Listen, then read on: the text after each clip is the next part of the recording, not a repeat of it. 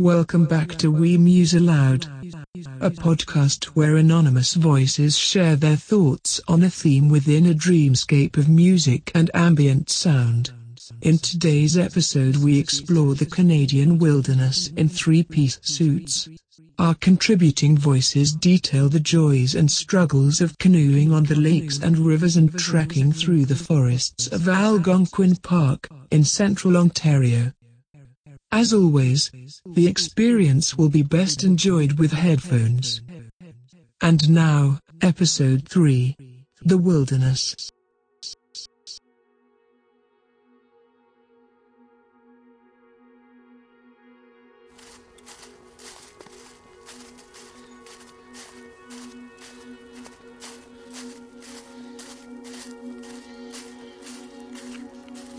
I wore those duck shoes. Do you know what I mean? Yeah, I think so. Yeah, and they, because I had this idea that the dress code shouldn't include hiking boots. Yep.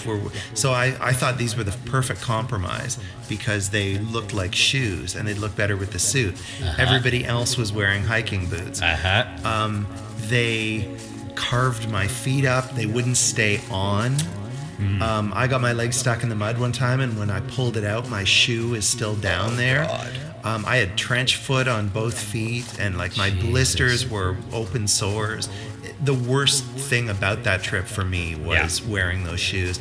And for all of the people who said to me, you better not do this trip again because clearly you weren't cut out for it, that's the problem. It was the shoes. If I were wearing the same kind of waterproof hiking boots that some people were wearing, I would have had a completely different experience. Well, the first time I went, when it was me, Colin, and Will, I had wore the only shoes I owned, and I think right now really the only shoes I own were my steel-toed boots. So I wore those, and they were totally fine because they were broken in. They had I can walk in those all day. They were fine, except I couldn't or didn't want to step into the water with them. And then every time we hit a beaver dam, I had to sort of let the other two get us out of it. And I wanted to be able to step in the water. So instead of buying hiking boots, I thought, okay, I'll buy water shoes that I'll be able to slip in and out. And they worked, but they didn't stay on quite as well as I wanted. And they're thick rubber, and they kind of they rubbed against my feet. They really weren't super comfortable. And I made the mistake of not bringing camp shoes. And I know Cam always brings camp shoes, and I didn't, so I had to. They would always get gravel or sand in them, and they hurt. So I'd either have to walk in bare feet, which wasn't always fun on the campsites we had, or I'd have to walk in them, and they were still kind of wet, and they never seemed to dry out. And next time I'll probably do camp shoes, and then I'm gonna have to decide whether I do nice waterproof hiking boots or what I can do to step in the water. But okay, so I haven't done much camping, but the camping I've done, I remember going to a campsite with my brother and his now wife, and doing one of those plastic tents that kind of just folds themselves, you don't have to do any work, you're not pitching a tent and nailing it into the ground or whatever, one night. And then I've done camping in backyards, but I've never gone into the woods, into the wild style, which is kind of that appeals to me. Not the dying part, that doesn't appeal to me, but the idea of just you and nature, and you're killing an elk, and you're you gotta, oh no, the maggots, you gotta get to it before. Anyway, that I have no concept of actually figuring out how to live in nature even for as long as 4 days.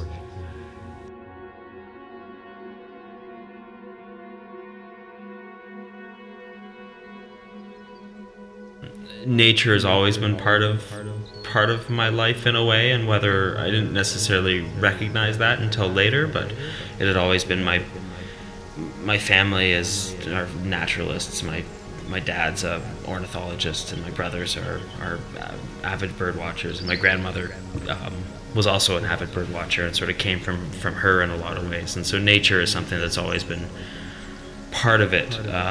Looking for newts was a huge thing. If you could find newts was always really exciting. They were orange, and they had little spots on them. And I remember my dad looked it up one time, and he said it was part of their evolution or something, and that they end up later on becoming black and turning and having like blue spots or something. He always wondered what kind they were. And anyways, I don't know if that was true or not, but it's what he told me. I just always remember going through the woods. I remember running through with my dog when I had a pet dog. And then I don't know if I'd canoed a lot, and my folks have a cottage up north that had kind of spent a lot of time canoeing, so that was I enjoyed that. But the camping actually didn't necessarily start much before, or really intensely before business tripping. I guess the first time I went to somewhere that wasn't my property would have, the park there was not my property, but would have been with Cubs when we went with Cub Scouts. We went to, I think it was Camp Endabana. I was in Cub Scouts and then Boy Scouts, or however that works. I was not nearly as interested back then. I almost wish I could go back and do Cubs and Scouts again, because we did go camping a bunch, and we learned nuts and plants and stuff, but I had very little interest actually in learning that stuff. So we did go camping, and we went to, or we would go on like trips with other troops. I went to like the Boy Scout Jamboree and PEI, where we all camped together, not in the wilderness, but camping, quote unquote. We used to go. We've been camping. My family went camping in Algonquin a couple times, or more commonly, we'd just go camp in like a trailer park, which was not nearly the same experience, but we were in a tent.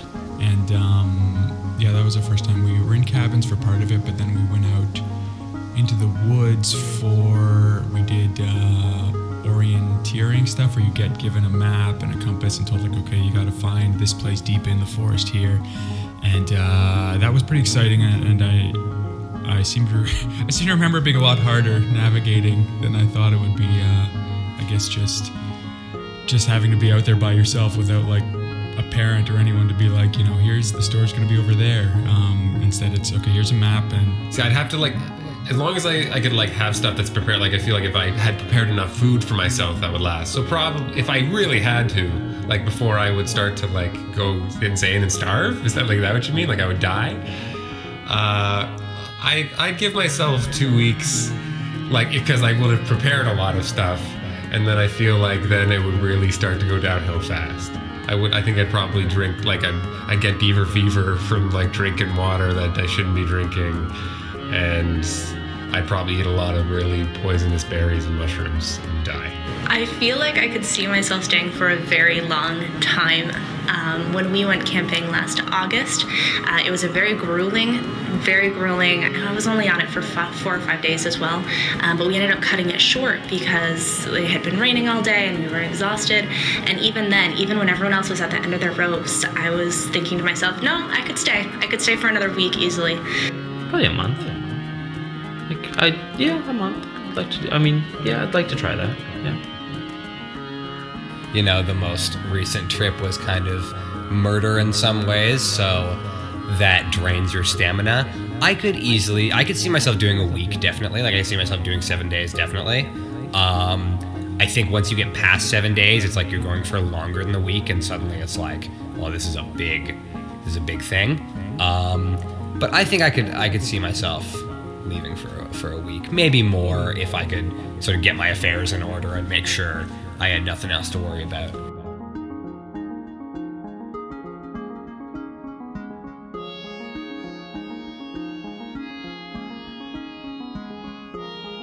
Well, Algonquin Park is great because it is fairly accessible. It's well mapped, and there's a ton of great established canoe routes. But this is the kind of park you can drive up, and if you want to be a sort of ninny, you could just park your car and camp at a lake. It's like the further you get into the forest, I feel more and more like I'm removed from the rest of civilization. I'm removed from people, and in that sense too, I feel like so much of my concerns and my normal, like, everyday problems just really drift away the further into the park that I get. And not even have to canoe or anything. But if you want to get more into it, or if it's, exciting after trying that first step. Algonquin, there's different degrees of trips you can do. You can do really intense ones where you're paddling and portaging, day after day, and you can do that for a week and still be in the park. Or you could do just a little thing where you paddle into a lake and do one portage, and then there'll be lots of campsites there. But it's cool because there's some busier areas that are even more easily accessible. But you can also get into the park and spend a week in there, which I have done, and not even see another person other than your own group. I don't know if I prefer arduous camping trips particularly. But at the same time, what I do like about arduous camping trips is that you push yourself so hard and you get much more, you get further into the woods, and you maybe see parts of the woods that you wouldn't have seen normally. So for example, there were a couple times last summer when we were going literally up mountains and through marshes, and I felt like, I'm sure it's not true, but I felt very much like people hadn't been there for forever or ever, period. It might not be true, but it was a sensation I wouldn't have gotten, on an easy camping trip. I like to think of portaging as the hell you have to go through for the heaven of paddling on a lake. I love portaging as a concept. I hate it moment to moment. It's a miserable thing, but I also love that. Like when I'm planning a trip, I look for some big portages and wanting to have as many. If I'm doing a trip and there was, say, less than 3 portages, I wouldn't even consider it worthwhile. I really like carrying the canoe. I enjoy portaging, and I'm not gonna lie, I actually really, in some ways, enjoyed all the bushwhacking I did this year, because there's something about just like having a canoe on your head and like pushing forward and like feeling very powerful in the forest. And there's 2 canoes on people's heads in front of me, and I have a canoe on mine, and we're just plowing through the trees, like using the canoe as a sort of moose antler type apparatus. That was actually a really cool sensation, bushwhacking with a canoe on your head. Just, stumbling through the trees, keeping that forward momentum. If you stop, you kind of get stuck, so you just have to keep going like a moose through the trees. I have a system that I'm very used to, where I put like a rope on the end, and then I'm like holding a rope, and it's all about balance, and I have very good balance, so I like sort of like navigating all of that. I don't like carrying the other stuff as much. I don't like carrying the food barrel. I don't like carrying 2 packs. I like the canoe. Going to the gym, you're building up muscles and stuff like that. When you're working and exercising, even when you're just like doing general work of anything, like I guess building things or whatever, you're building up muscles. But like with that stuff, it just feels like it's like a stress you're putting on your body, which is not causing any benefit whatsoever. It's just pain on like the wood digging into your neck, and like the weight like crushing at you. Like it's just a brutal endurance test. And I don't know how, like, it's funny, the longer it goes too, the more you're just like, you become a lot more bestial, I find. Like you just have to focus, like, okay, I'm gonna take one more step, and then like, oh my god, I can't go any further, I can't finish this. And it's like, well, I gotta just go to that tree a few feet away, then I get to that tree, and then I gotta focus on the next thing.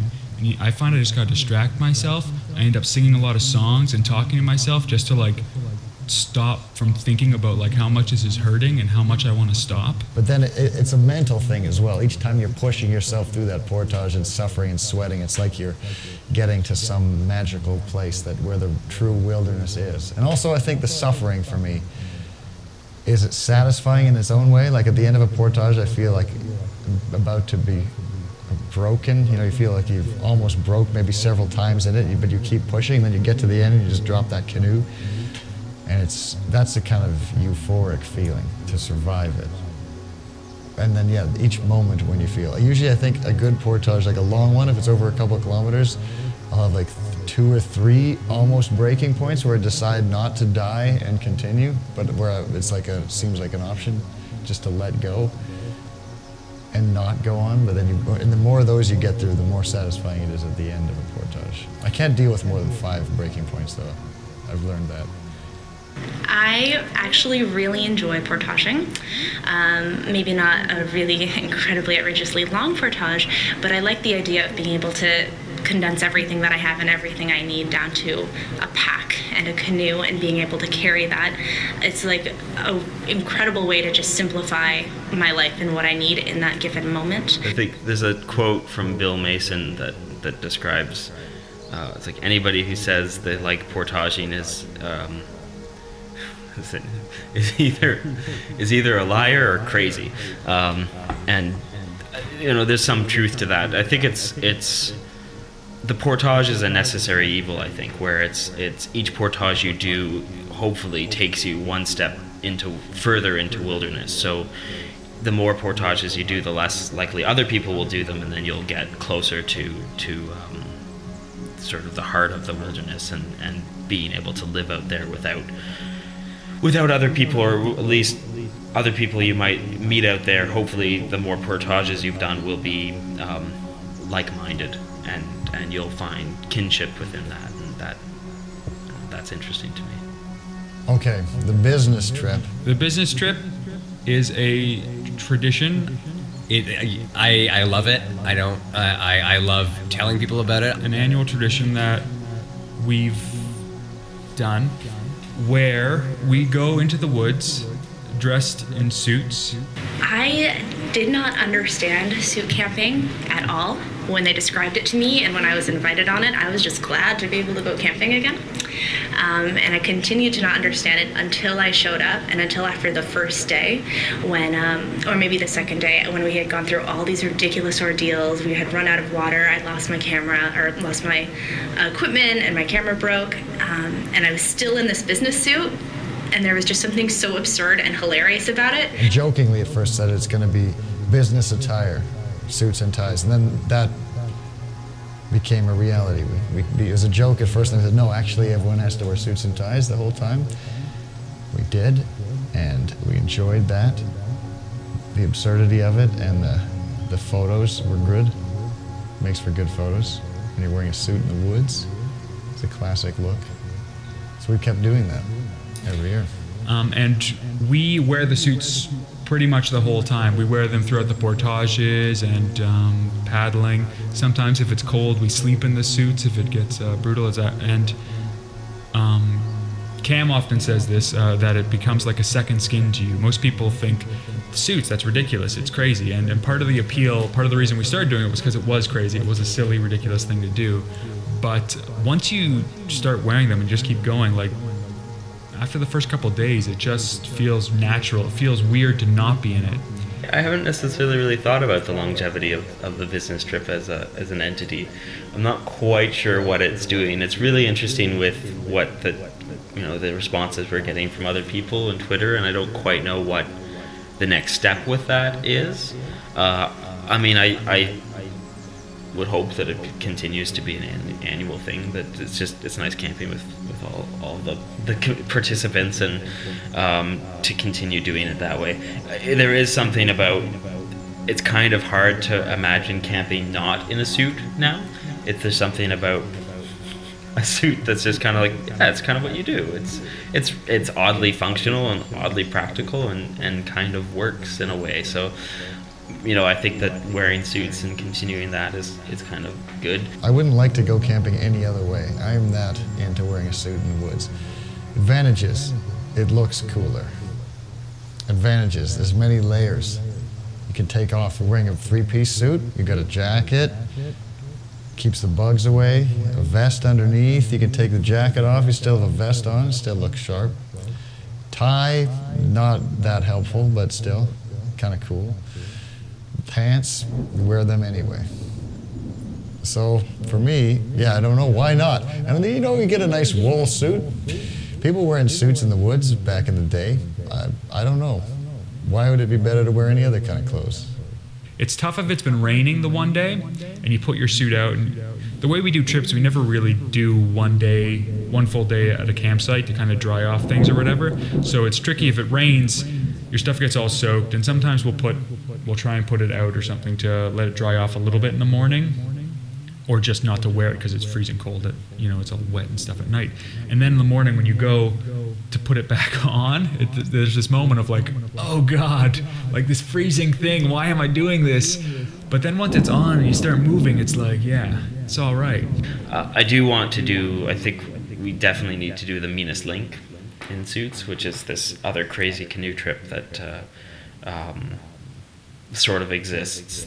That's basically you spend like 16 to 20 days going around Algonquin Park, and you go from each Algonquin Outfitter store. So you basically start in Huntsville and then canoe up to the Brent store and then down to Opeongo and then to the one at Oxton Lake and then back to Huntsville. And so it's that, and because that's a documented thing, like it's a route that was kind of created by some people too, and then they sort of document that within Algonquin Outfitters store, so you can kind of like, I mean, just in terms of just be like, well, everyone else did it, but no one's done it in Suits yet. So that's kind of the, I think that would be good to do. I don't know if you got told the story about when we got to the access point and the woman who was giving us our permits.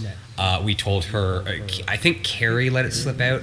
Somebody let slip what our route was going to be. It was like me, Carrie, and Jason getting to the access point to meet up with Will and Spencer and Cam and Laura. And we told them our route. And the woman at the access point station was like, nope, that's stupid. You are stupid. Do not do that. That is a stupid route. You will encounter nothing but pain. And we were like, whoa, okay, like no advice or anything. And she was like, yeah, the advice is don't do it. If I could go back now and tell her at least that we'd accomplished it, I would love to do that. I'm sure in telling her all of the hardships we experienced, she would say, well, yeah, friggin' obviously. But I would like to go back and tell her we did it. And being able to tell her we did it in the suits we were wearing.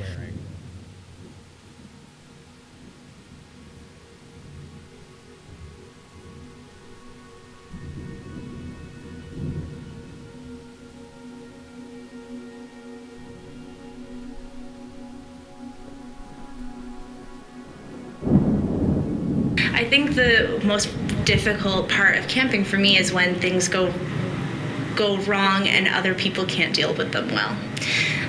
Because of course there's always going to be a hardship when camping. Of course you're going to be sore and tired, and maybe if you're used to really excellent food, you don't like the camping food either, right? And sleeping on the ground can suck as well. But for me, I don't mind it so much, but when other people start getting antsy or start snapping at each other, that's what bothers me more than anything else. That is tough. It is tough when other people get upset. It does put a damper on everything. You're like, I wish we could. But that's the same thing of just living with people, like when you're in close spaces with anybody for a certain amount of time, personalities clash and like you're gonna have headbutting. It's just too bad you can't in those moments like, okay, I'm gonna go to my room for a bit or something because you're together. What can you do? That mountain, the hill we climbed where Spencer got stung by the bees. Yeah, that was for me the one time on a trip where I really felt like usually it can get close to that breaking point but not go over it. I pride myself on that, but that was like the one time where it's like, yeah, that broke me. But, not permanently. When Spencer got stung by the bees, I was very concerned as well. I was so dehydrated, I was literally shaking. And it was a long trek of running out of water and being very tired. And then we hit a mountain, which we had to ascend. It was a very, very steep hill. And I couldn't get my canoe up myself. It was simply literally too steep to have it on my head. So Will and I had to suitcase it and just like pull it up, like just inch by inch, like foot by foot. And it was murder. It was probably the hardest thing I have done in a very, very long time. And I was very thirsty. I was very angry because I evidently get very angry when I'm thirsty. And Carrie had just lost her bedroll, and I was very angry that we couldn't go back for it because we were already too far, whatever. We finally got the canoe to the top of the hill, and we had left another one back down at the bottom. And I said, I can't bring this up yet. Like I don't have the strength within me. I'm too thirsty, whatever. And everybody else just basically collapsed, and no one was even speaking. And when you get to that point where you're so tired and broken, like no one was saying anything. But Will and myself had to go and get this last canoe that was down there, and carry it up. And I was like, fine, I'll go and bring the damn canoe up, even though I already brought a canoe up and a bag. but I was still able to stand, so I did that. And then we were pulling this canoe up. Like, it's like climbing with a canoe in one hand, and like you're lifting yourself on these tree trunks and on trees, just trying to support your weight and pull the canoe up the hill. And as they were coming up, Spencer, of course, grabs the log that's stuck in the ground and pulls, and it was just a hornet's nest inside of it, and they went on my face, and they're stinging my face. I dropped the canoe and was screaming. I don't even know what. It was that kind of screaming that I always, they talk about in vocal class, of a really open, like a resonant, huge scream that's not a strain in the voice. It was certainly a very blood-chilling cry to hear in the woods. I mean, Spencer doesn't swear that much, but that was certainly a very loud exclamation of swearing.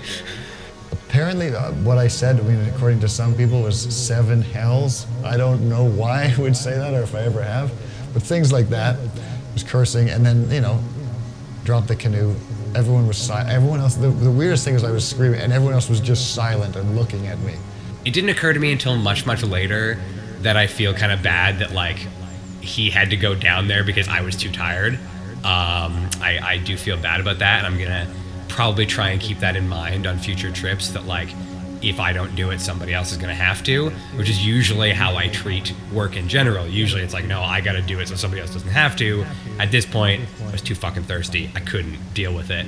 So he got stung and started screaming, and we found him some after bite, and it was terrible. And I'm, to this day, amazed that he didn't just lose his shit and throw it up. Because, like, literally that happened, and, like, probably 15 minutes later, when we couldn't figure out where to go again, I threw my canoe off my head because I was again just furious. So, like, he really dealt with thirst and pain much better than I did.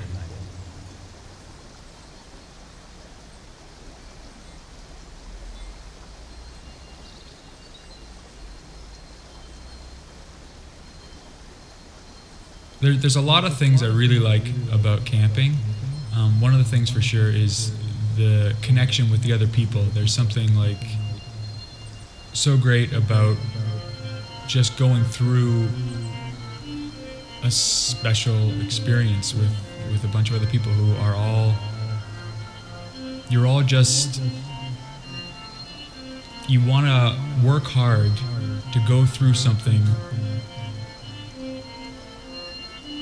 that is, like, I can't find the words for exactly, but you want to work hard to go through something that is unique and is an achievement, even though it's a ridiculous achievement in some ways. It's like, why did you have to go out there? But it's just, you do. And I don't know, you find this, like, cool thing with each other at the end of the day, if you're all sitting there exhausted, and, like, some of the best moments are, we've been pushing hard, just trying to, like, go through the trails for days and days, and we've been taking almost, like, no breaks and just, like, killing ourselves. And then, without really anyone saying it, just someone will kind of lie down on a mossy patch, and then somebody else will lie down beside them, and then we're all kind of just lying there watching the clouds. And it's just this amazing feeling. Being in the middle of the wilderness on a completely serene lake and being able to hear the loons calling in the distance, there's something really magical and peaceful and almost spiritual about that I love. I guess the peace, in a way, the quiet about it, or the sense of communion, or there's something about,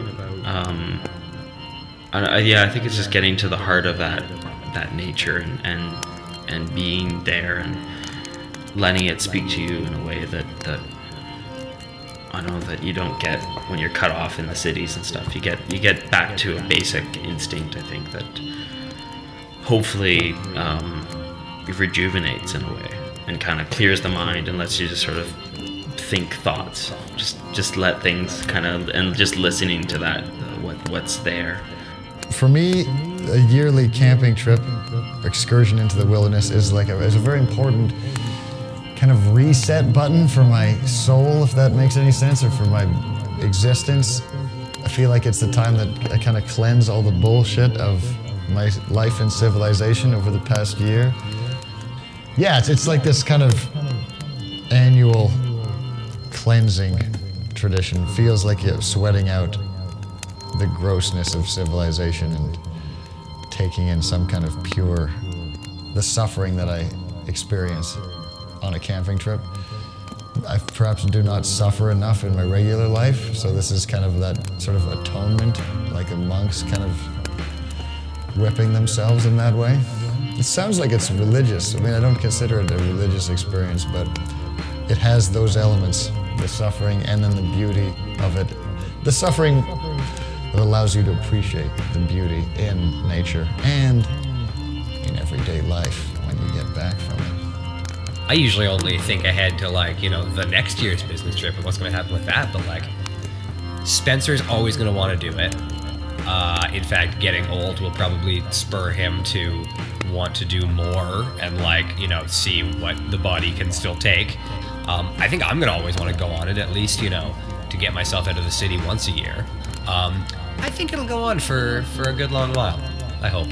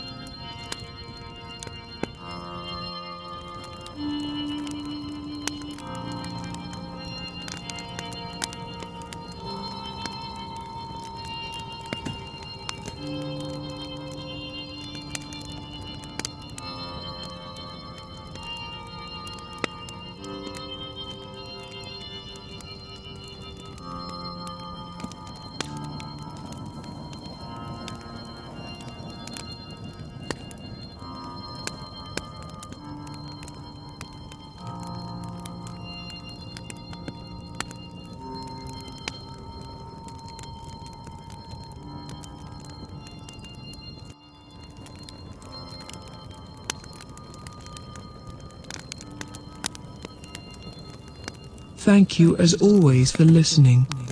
This episode's contributing voices are Spencer Evoy, Christopher Ross, Ron Kelly, Cameron Davis, Will Hofstetter, Carrie Proctor, and Tom Arthur Davis.